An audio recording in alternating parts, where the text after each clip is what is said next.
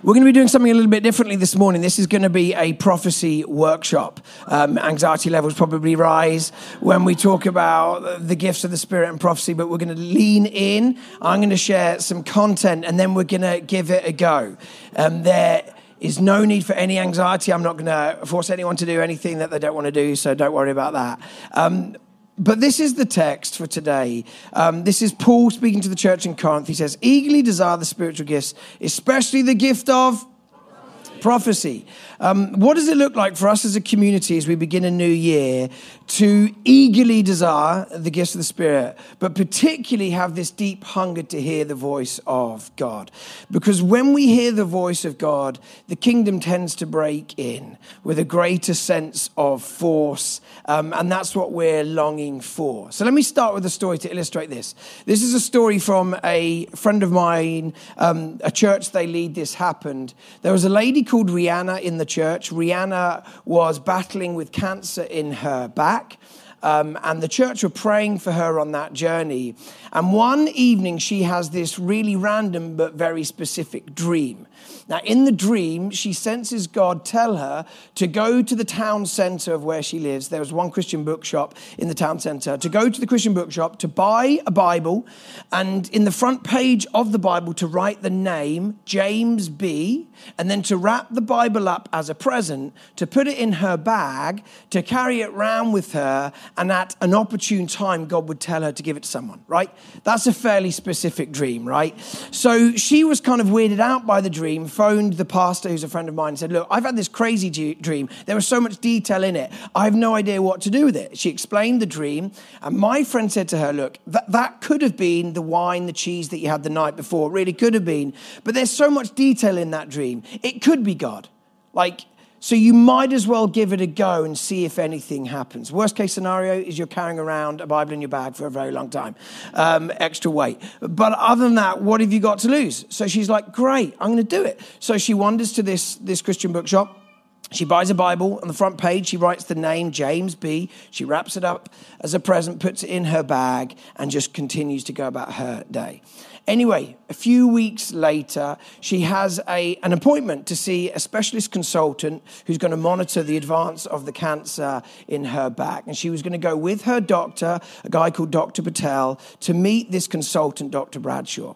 And they do a day of grueling tests. And at the end of the day, Dr. Bradshaw sits down with Rihanna and with Dr. Patel and says, look, we've done some tests, and the results made zero sense to us, so we've done the tests again, and I still don't really know how to break this to you, but there is no cancer, no trace of cancer in your body, right? So Rihanna is incredibly excited, far more excited than you are in the room, and she's like, yes, get in there. And Dr. Bradshaw basically says again, we just can't make any sense of this. I can't explain it to you. And Rihanna immediately says, well, I can explain it to you. My church have been praying for healing. We've seen other stories of healing. I believe God has healed me of the cancer. At that point, Dr. Patel chips in. He's like, you're a Christian? She's like, yeah. And he says, well, I'm a Christian too. And we've been praying for people for healing in our church. We've seen some supernatural healings. This is amazing. At this point, Dr. Bradshaw chips in and says, I'm absolutely not a Christian. But a few weeks ago, something very similar happened to me. And when I drove home that night, I basically said to the God I don't believe in, God, if you're out there, if this happens again, you've at least got my attention, right? Now, that moment, Rihanna just has a brainwave, prompting of the Spirit, right? It says, Dr. Bradshaw, can I ask you a personal question? What's your first name? And he says, oh, my name's James Bradshaw. And she's like, no way, I think I've got a gift for you. But before I give you the gift, can I tell you the story of a dream I had? Very bizarre. And she tells the story of the dream, hands over the present. He opens up the present, opens up the Bible, front page, James B. Right?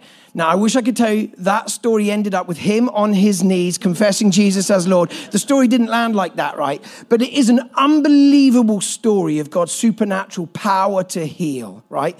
But more than that, an incredible story of God speaking in a very natural way, in a way that enabled the kingdom to come rushing in. Now, do you want more stories like that in your life? I hope the answer is yes and amen. I'm longing for more of those stories in my life because the prophetic functions like a key opening a door. And when you open up the door, heaven breaks loose and the rule and reign of God breaks in. So we should eagerly desire all the gifts of the Spirit, especially the gift of prophecy. If you want more kingdom activity in your life, we should eagerly desire. So if you've got a Bible, for the three of you that actually brought a Bible with you, turn to 1 Corinthians 14. Others, you can turn your Bible on and go to 1 Corinthians 14. And before I read this text, this beautiful text, two quick comments. Firstly, as you open up your Bibles, you'll notice that there's subtitles. These subtitles weren't part of the Greek manuscripts. They were added to make the scriptures more accessible, digestible to us, to break it into, chunks that we could digest. And I don't know what your subtitle is, but my subtitle for 1 Corinthians 14 is Intelligibility in Worship, which is remarkable because this is the most beautiful poetic passage about following the way of love and eagerly desiring the gifts. It's just incredible, like intelligibility in worship. That was a group of academics that need some help. Anyway, so ignore the subtitle. The second thing I want to say is the context for this passage is there has been a misuse of the gifts in the context of the church in Corinth. And we may have stories in our own sort of upbringings, if we've grown up in church, of stories where the gifts of the Spirit, the prophetic and maybe other gifts, were misused and caused some damage, right? Excess. And Paul is speaking into that context, but we need to note this: the remedy for misuse is not disuse. That's happened in the church time and time again. There's been a misuse of the gift. The remedy must be disuse. And Paul says, no, nonsense. Where there's been a misuse of the gift, we need to articulate what proper use looks like, because the prophetic is far too important for it to be disused in the church, right? So that's the context of this passage. Let's read 1 Corinthians 14. Paul says, follow the way of love and eagerly desire the spiritual gifts, especially the gift of prophecy. For those who speak in a tongue do not speak to other people, but to God. Indeed, no one understands them. They utter mysteries by the Spirit. But those who prophesy speak to people for their strengthening, encouragement, and comfort. Those who speak in a tongue edify themselves, but those who prophesy edify the church. I would like every one of you to speak in tongues, but even more to prophesy. Those who prophesy are greater than those who speak in tongues unless they interpret, so that the church may be edified. Let me pick out a few things from this passage and from other texts in Scripture about the Word of God. So this is the why and the how of the prophetic. Let me give you 4 reasons why the prophetic is so important. Number 1, the words of God bring life. The words of God bring life. If you know the scripture, it opens up with an epic story of creation. In the beginning, God created the heavens and the earth. The earth was formless and empty. Darkness was over the surface of the deep. And the Spirit of God was hovering over the waters. And God said, let there be light. There we go. Let there be light. And there was light. Very good. So when God speaks, he acts. You cannot separate the spoken word of God from the activity of God. When he speaks, the kingdom breaks in. The rule and reign of God breaks in. Whenever the prophetic is released in a church, there is a constant invitation into the activity of God. So when God speaks, our excitement levels should rise. When people say to me, Pete, I've been praying and I think I have a prophetic word for you, something in my spirit goes, yes, very high pitched like that. Because there's excitement, because if God's about to speak something over me, it means there's going to be a release of kingdom activity in my life and my excitement levels rise. When God speaks, he acts. Point 1. Point 2, when God speaks, he leads and directs. Think of Psalm 23. The Lord is my shepherd, I lack nothing. He leads me beside quiet waters, right, to green pastures. He guides me along the right paths for his name's sake. He leads and he directs. Now, we're living in a moment where there is so much uncertainty and there is a longing for clarity in the midst of the confusion. So many of us are like, Lord, would you speak a word? I'm drifting. I don't know where I'm going. Would you lead and direct me? The prophetic brings that sense of leading and directing of God. How does this shepherd in Psalm 23 lead and direct the sheep? Right? Jesus says this, my sheep know the sound of my voice. Jesus is basically saying, if you want me, and he names himself as the good shepherd, if you want me to lead you, then you need to become super familiar with my voice. Now, everyone listening to this knew that shepherds had a certain call, and the sheep that belonged to that shepherd could distinguish this call from all the other calls of the shepherds, and then would gather to that shepherd. Now, I'm familiar with this because we have a dog called Rosie, cockapoo, lockdown purchase, absolutely best decision we made. And when we go for walks, I've got a very particular whistle. So I'll say, Rosie, right? Notice, Rosie, and Rosie will come running. She knows the sound of my voice. Sheep know the sound of the shepherd's voice. Jesus basically says, you should be super familiar with my voice. And when you're super familiar with my voice, I'll be able to lead and direct you, even through really dark valleys that feel like death. I'll be able to lead you through moments if you can hear my voice. And I'll lead you to green pastures and still waters where your souls are replenished. Listen to these words, Isaiah 30. Whether you turn to the right or to the left, your ears will hear a voice behind you saying, this is the way, walk in it. There is an invitation for the people of God to have that as a normative experience, like a voice from above, just leading and directing them. We're going to explain more of that. Number 3, lifting it from this passage that we've just read, through the prophetic, God strengthens, encourages, and comforts his people. Now, COVID has hit us all hard. We are all, to varying degrees, processing trauma of just what we've walked through and what we're continuing to walk through with the cost of living crisis and so much uncertainty. We're more fragile, most of us, maybe all of us, than we were a few years ago. We're all a bit weaker. There's something that happens when God speaks. He strengthens the core of your being. How many of you right now want a word where you just feel like you're strengthened within, like I do?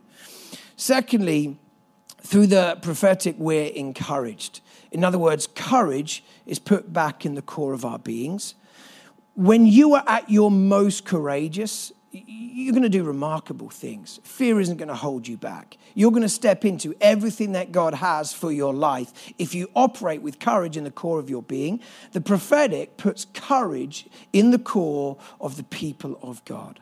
Like one word from above, and it's like, oh, God knows me. He knows what I'm going through. He's calling me into something like, yes, that begins to rise within you. We begin to live by faith. This is why Paul is saying, you should eagerly desire this. This isn't like a luxury for the crazy charismatics. No, this is for all of the people of God if they want to operate with strength and with courage. And through the prophetic, we experience comfort. Now, when you're hurting, when you're feeling fragile, there's something incredibly powerful about someone really close to you, drawing alongside you and embracing you, right? Like that human connection, that empathy is an incredible gift. There's something that goes even beyond that when that comfort comes from above, from a perfect heavenly Father. Like, think of the word comfort. It's a compound word, 2 words shoved together. Com, meaning with. Fort, from the Latin verb, meaning to strengthen. Like, comfort means strength with. Like when you are struggling, when you are feeling and experiencing pain, when someone sits alongside you, that gives you some strength, because there's strength with that person. When that person is God Almighty, right, whose arm is not too short to save, that is strength with you in the midst of adversity. This is why Paul is saying, like, you should eagerly desire this gift. Strengthens, it encourages, it comforts. Point number 4, and this comes later in the passage of 1 Corinthians 14. Through the prophetic, God reveals himself to those outside of the church. In other words, it's an incredible evangelistic gift. So here's the 4 things. His words bring life. When he speaks, he acts. Through the prophetic, he speaks to us in ways that lead and direct us. He strengthens, encourages, and comforts us. And he reveals himself to those outside of the church. We should lean in and eagerly desire. How does God speak? If that's the why, how does God speak? And we need to start by saying that ultimately God speaks through Scripture, the revealed word of God. We hear the voice of God in the word of God. We know the will of God through the word of God. Because Jesus is the Word made flesh. In Jesus, we see the will of God fully revealed to us, and we find Jesus in the Scriptures. This is why we should try and develop a daily practice of living, dwelling in the Scriptures, meditating day and night on the Scriptures. Martin Luther, the Reformation theologian, he described the Scriptures as the cradle where we find Christ. You remember the Christmas story, the shepherds, the magi, they make their way to this stable, and as they peer into the stable, they see God incarnate. They encounter Christ. Martin Luther basically says, if you want to encounter Christ, you need to come to the cradle, the Scriptures where we find Christ. So God speaks to us ultimately through his written word, his revelation to us. But he also speaks through the gift of prophecy, like whispers that guide and strengthen, encourage, and do all the things I mentioned earlier. Now, there is a wing of the church that would basically challenge this and basically say, this is the full revealed word of God. Beyond this, God doesn't speak. Now, this thinking is known as cessationism. And it goes something like this. The early church needed a power surge to get some momentum so that the revolution could get going. It needed signs and wonders, the prophetic, the gift of tongues, supernatural healings, this power surge to get the thing going. But in the 4th century, a guy called St. Augustine with his buddies, they had a council where they decided what books would be in the Scriptures and what books wouldn't make the cut. That was called the closing of the canon of Scripture. And from that point on, we don't need the power surge. We don't need the signs and wonders, the prophetic, the tongues, the gifts of healing. We have the Word of God. That's all we need. And therefore, all the other gifts began to dry up in the 4th century. Now, I would name that as heresy, but I want to articulate why I believe it's heresy. 3 main reasons why. The third one's the most important, but let me start with 2 other. Number 1, experientially, it's flawed. For me to buy into cessationist thinking would force me to deny what I've seen and heard with my ears and with my eyes, right? I've seen people supernaturally healed. I can't deny that. And I've seen the prophetic land in people's lives in such a way that brings about remarkable life. I can't deny that, right? My dad, this is decades and decades and decades ago, trained at a theological college before he got ordained in the Church of England. And just before he studied at this college, he went on a mission trip to Africa. And on that mission trip, he saw blind eyes opening and deaf ears opening and the lame beginning to walk. In other words, all the stuff you read of in the Gospels, in the New Testament. And then he came back and started theological college where they taught cessationism, that none of that stuff was for today.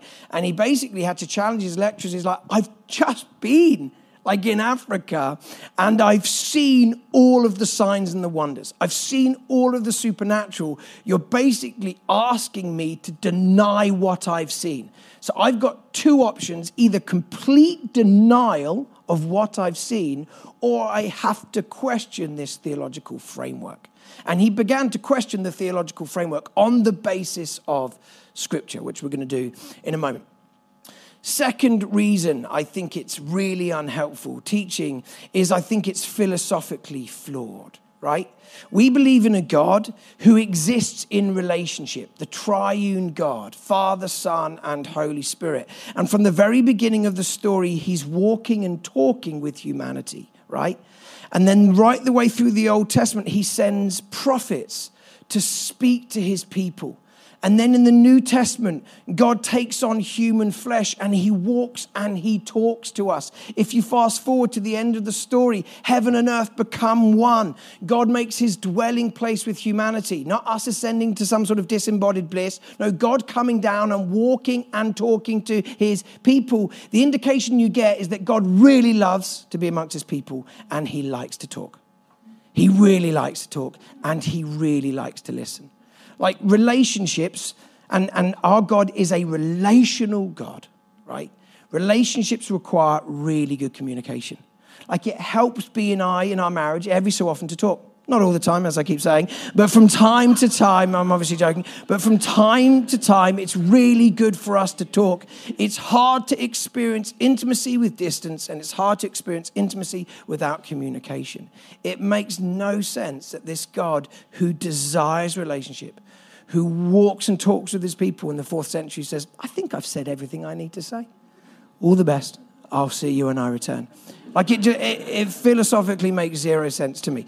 But the most important reason is on the basis of Scripture, our highest authority. So if you have your Bible, 1 Corinthians 13, verse 8. Love never fails, but where there are prophecies, they will cease. This is a key text for the cessationists. Where there are tongues, they will be stilled. Where there is knowledge, it will pass away. The point being is there will be a moment where this stuff passes away, right?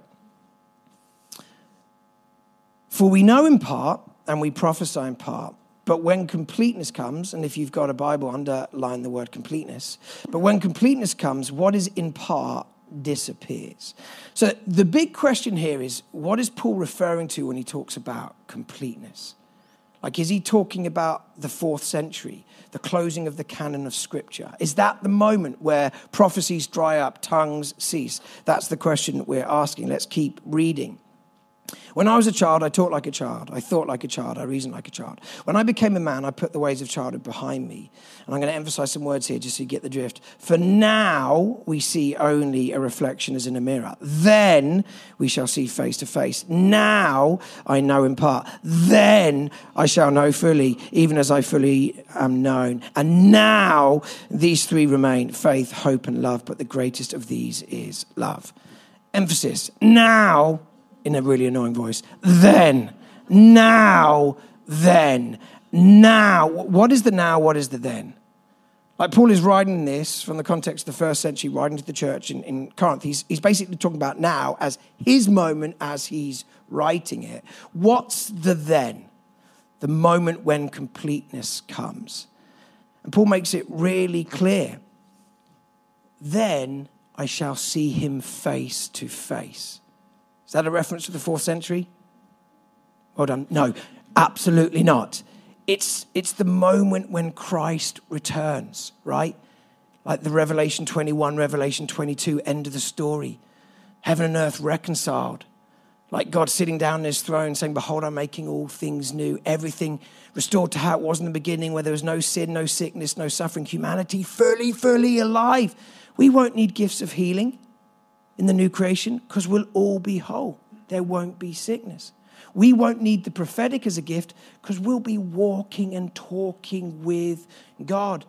So Paul is saying now, then. The emphasis also being now you really need these gifts. Like then, you won't need them anymore. But now you really need to eagerly desire. Don't push this to one side. This is what the crazy charismatics do. No, this is what the people of God do if they want to be fruitful in kingdom ministry, right? They are a temporary necessity. We won't need them in the new creation, but they are a necessity, so we should be leaning in. Okay, so that's the how. Let's get really practical before we have a go. I think, and this is mainly down to personal experience, there are 3 stages to the prophetic, right? Revelation, interpretation, application. Revelation, interpretation, application. So revelation. God speaks, and he speaks through our senses. He's given us 5 senses. We've been designed that way. So it makes sense that God would speak through these senses, right? So any idea you have that God speaks through kind of thunder, lightning, hear ye, thus the Lord saith unto thee, speaking the King James Version, like push that to one side. God speaks through your senses in such a natural way, you could question whether it could ever be supernatural, beyond the natural. It's like thoughts dropping into your mind, a verse that comes to mind, an impression, for some a smell, maybe a taste, maybe feeling something in their body, right? So natural that you could dismiss it, like a dream about buying a Bible and writing James B in it. Imagine if that dream had been dismissed, right? Or missed out on kingdom activity had that been fully dismissed, right? So God speaks through our senses. Let me give you some examples then. So I took a trip of some leaders to Austria to do an Alpha weekend. We heard about Alpha earlier. Now, the Alpha weekend is a moment where you ask the question, is it possible to experience God by his Spirit? The rest of the journey is really looking at some of the intellectual foundations for faith, but this is an opportunity to ask, can you experience God by his Spirit? And we did a chunk of teaching to about 100 folk in Salzburg. And as part of that weekend, the organizer, Lorenz, said, look, a lot of these parents have dragged teenagers along to the conference. We found out that the teenagers absolutely do not want to be here.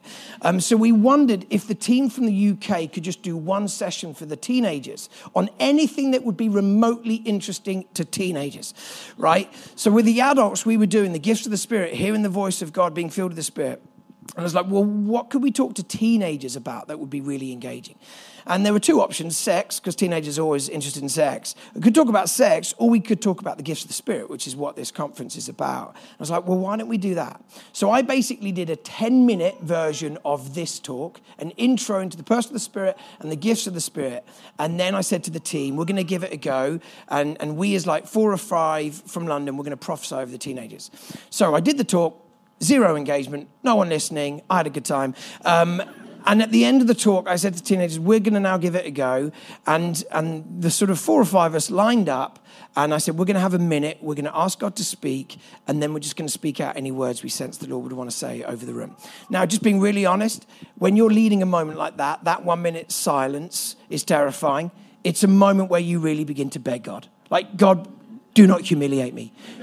You said in your word, those who trust in you will not be put to shame. Like, if you put me to shame in a moment like this, I'm not doing this again, right?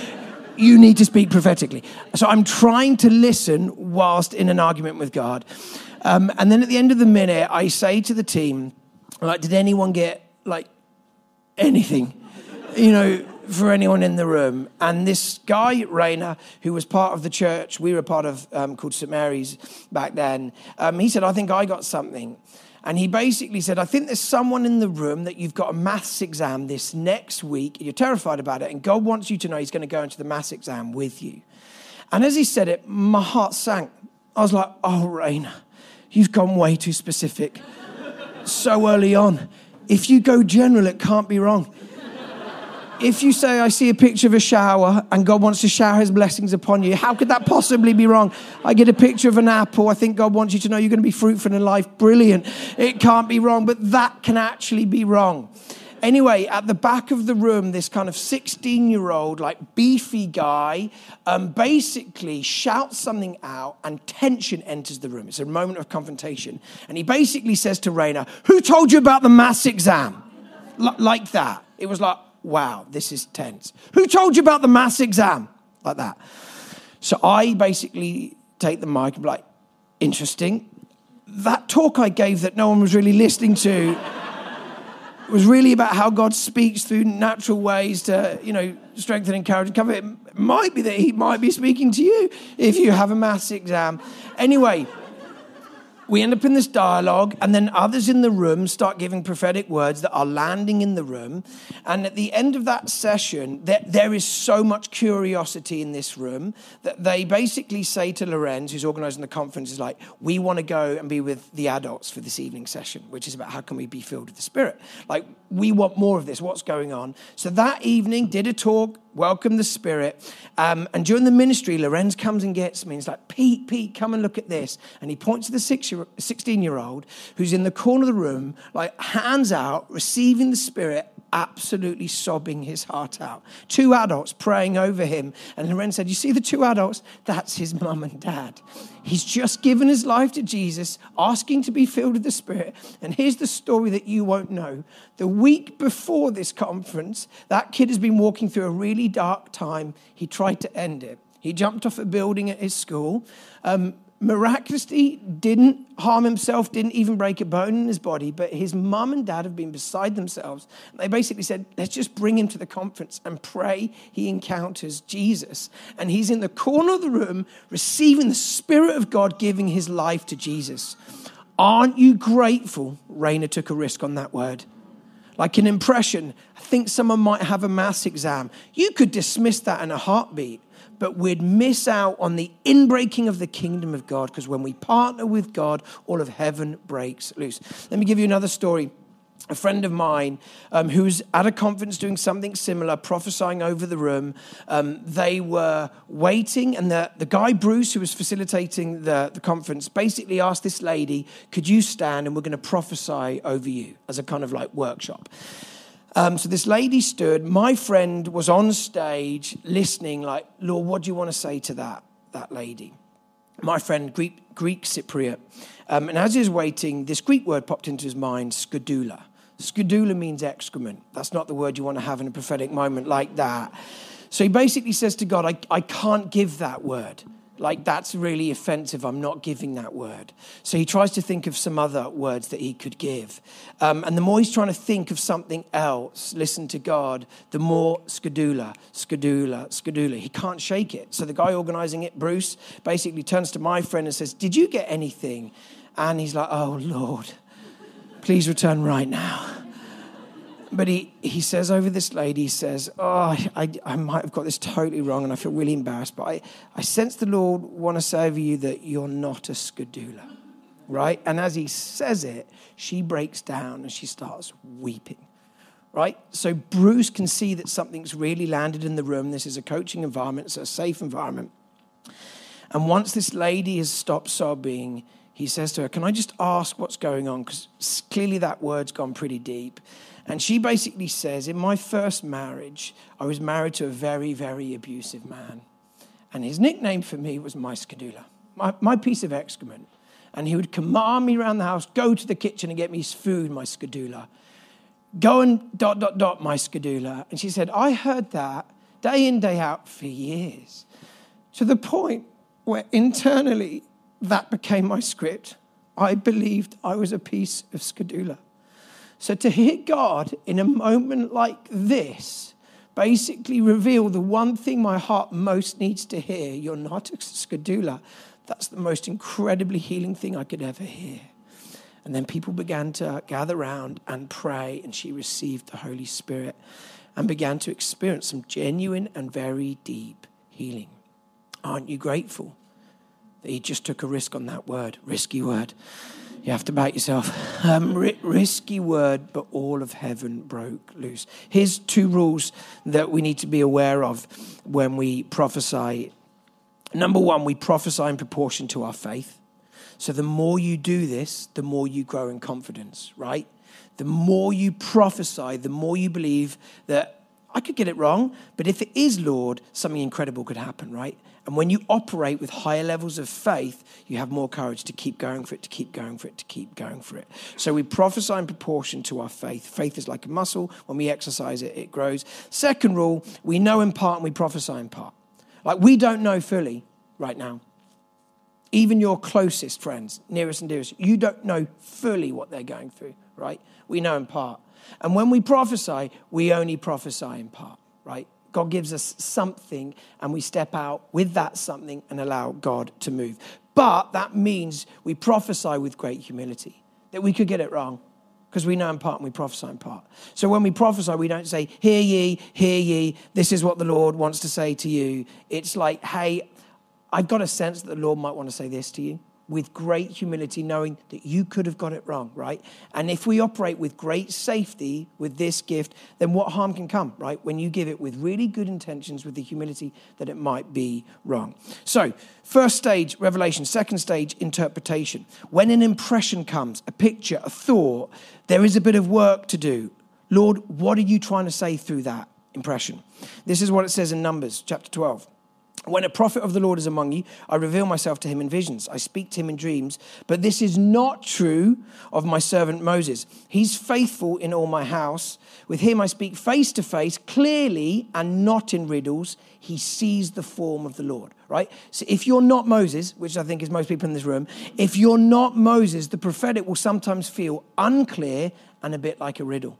It's like an impression. It's a sense. You're like, Lord, thank you for that word. Can I ask, what are you trying to say through that word? And it might be you just get the revelation, but someone in the room gets the interpretation. Don't get the revelation, be like, thank you, God. I'll take it from here. Thank you for that impression. I'll do the interpretation. Don't fly solo, right? Revelation, interpretation.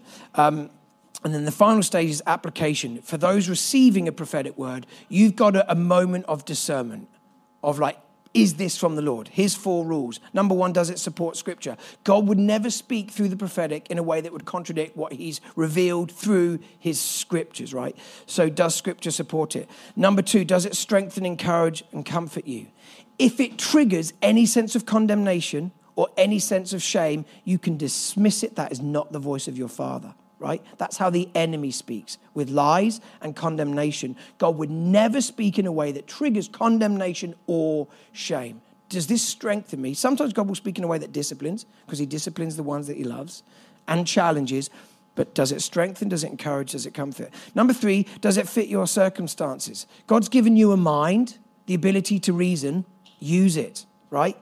If it doesn't fit, then feel free to dismiss it or put it on the shelf for another time. If God spoke to me in such a way through someone and someone said, look, I've got this prophetic sense that a dance ministry is going to kick off around you and you're going to be at the center of it, that would bring joy to me, right? But I would probably know with the use of reason that my dad dancing brings great joy to my family, but beyond the family, not so much. So it's very unlikely to be me, right? It's just a use of reason. Okay, and number 4, would others affirm the prophetic word? We exist in community, like friends that are a great source of counsel. If you're given a prophetic word and you're wrestling to discern, is this the voice of the Lord? Why don't you say to your friends, hey, I've been given this word. I'm trying to discern, is this the Lord? What do you think? If they're all like, wake up, absolutely. Like, yes, then take that seriously. If they're like, what? No way. Take that seriously. So with that said, we're going to give it a go. I've done something that I would normally not do. I've forgotten to ask 3 people to be volunteers. So I'm going to lean into some people that I know really well so that avoids too much pain. So can we have the 3 stools? Rich, are you happy to put one here, one in the middle, one here? Okay, yeah. So, Emily, you happy? Fantastic. There wasn't a shake of the head. So do you want to come? Joe Carter there you are. You're over there. You've moved seats. Brilliant. And Sabal, any chance you'd be up for it? Oh, there we go. You're amazing. You can tell me off afterwards.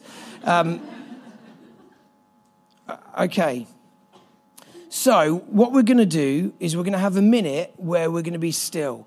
Now, when you prophesy, really important, you keep your eyes open, right? Often you'll see things in the natural. Yeah, we're prophesying. So sorry. We're prophesying over these guys. I don't know if you guys were panicking that you were going to prophesy over the room. Good. Yeah, I'll refine this for the 3 p.m. service. We're going to prophesy over you. You're not going to prophesy over the room. Okay, so brilliant. So for us prophesying, keep your eyes open. Are you observing something in the natural that might actually be God saying, no, there's something beyond just the natural that I want to speak into? So keep your eyes open.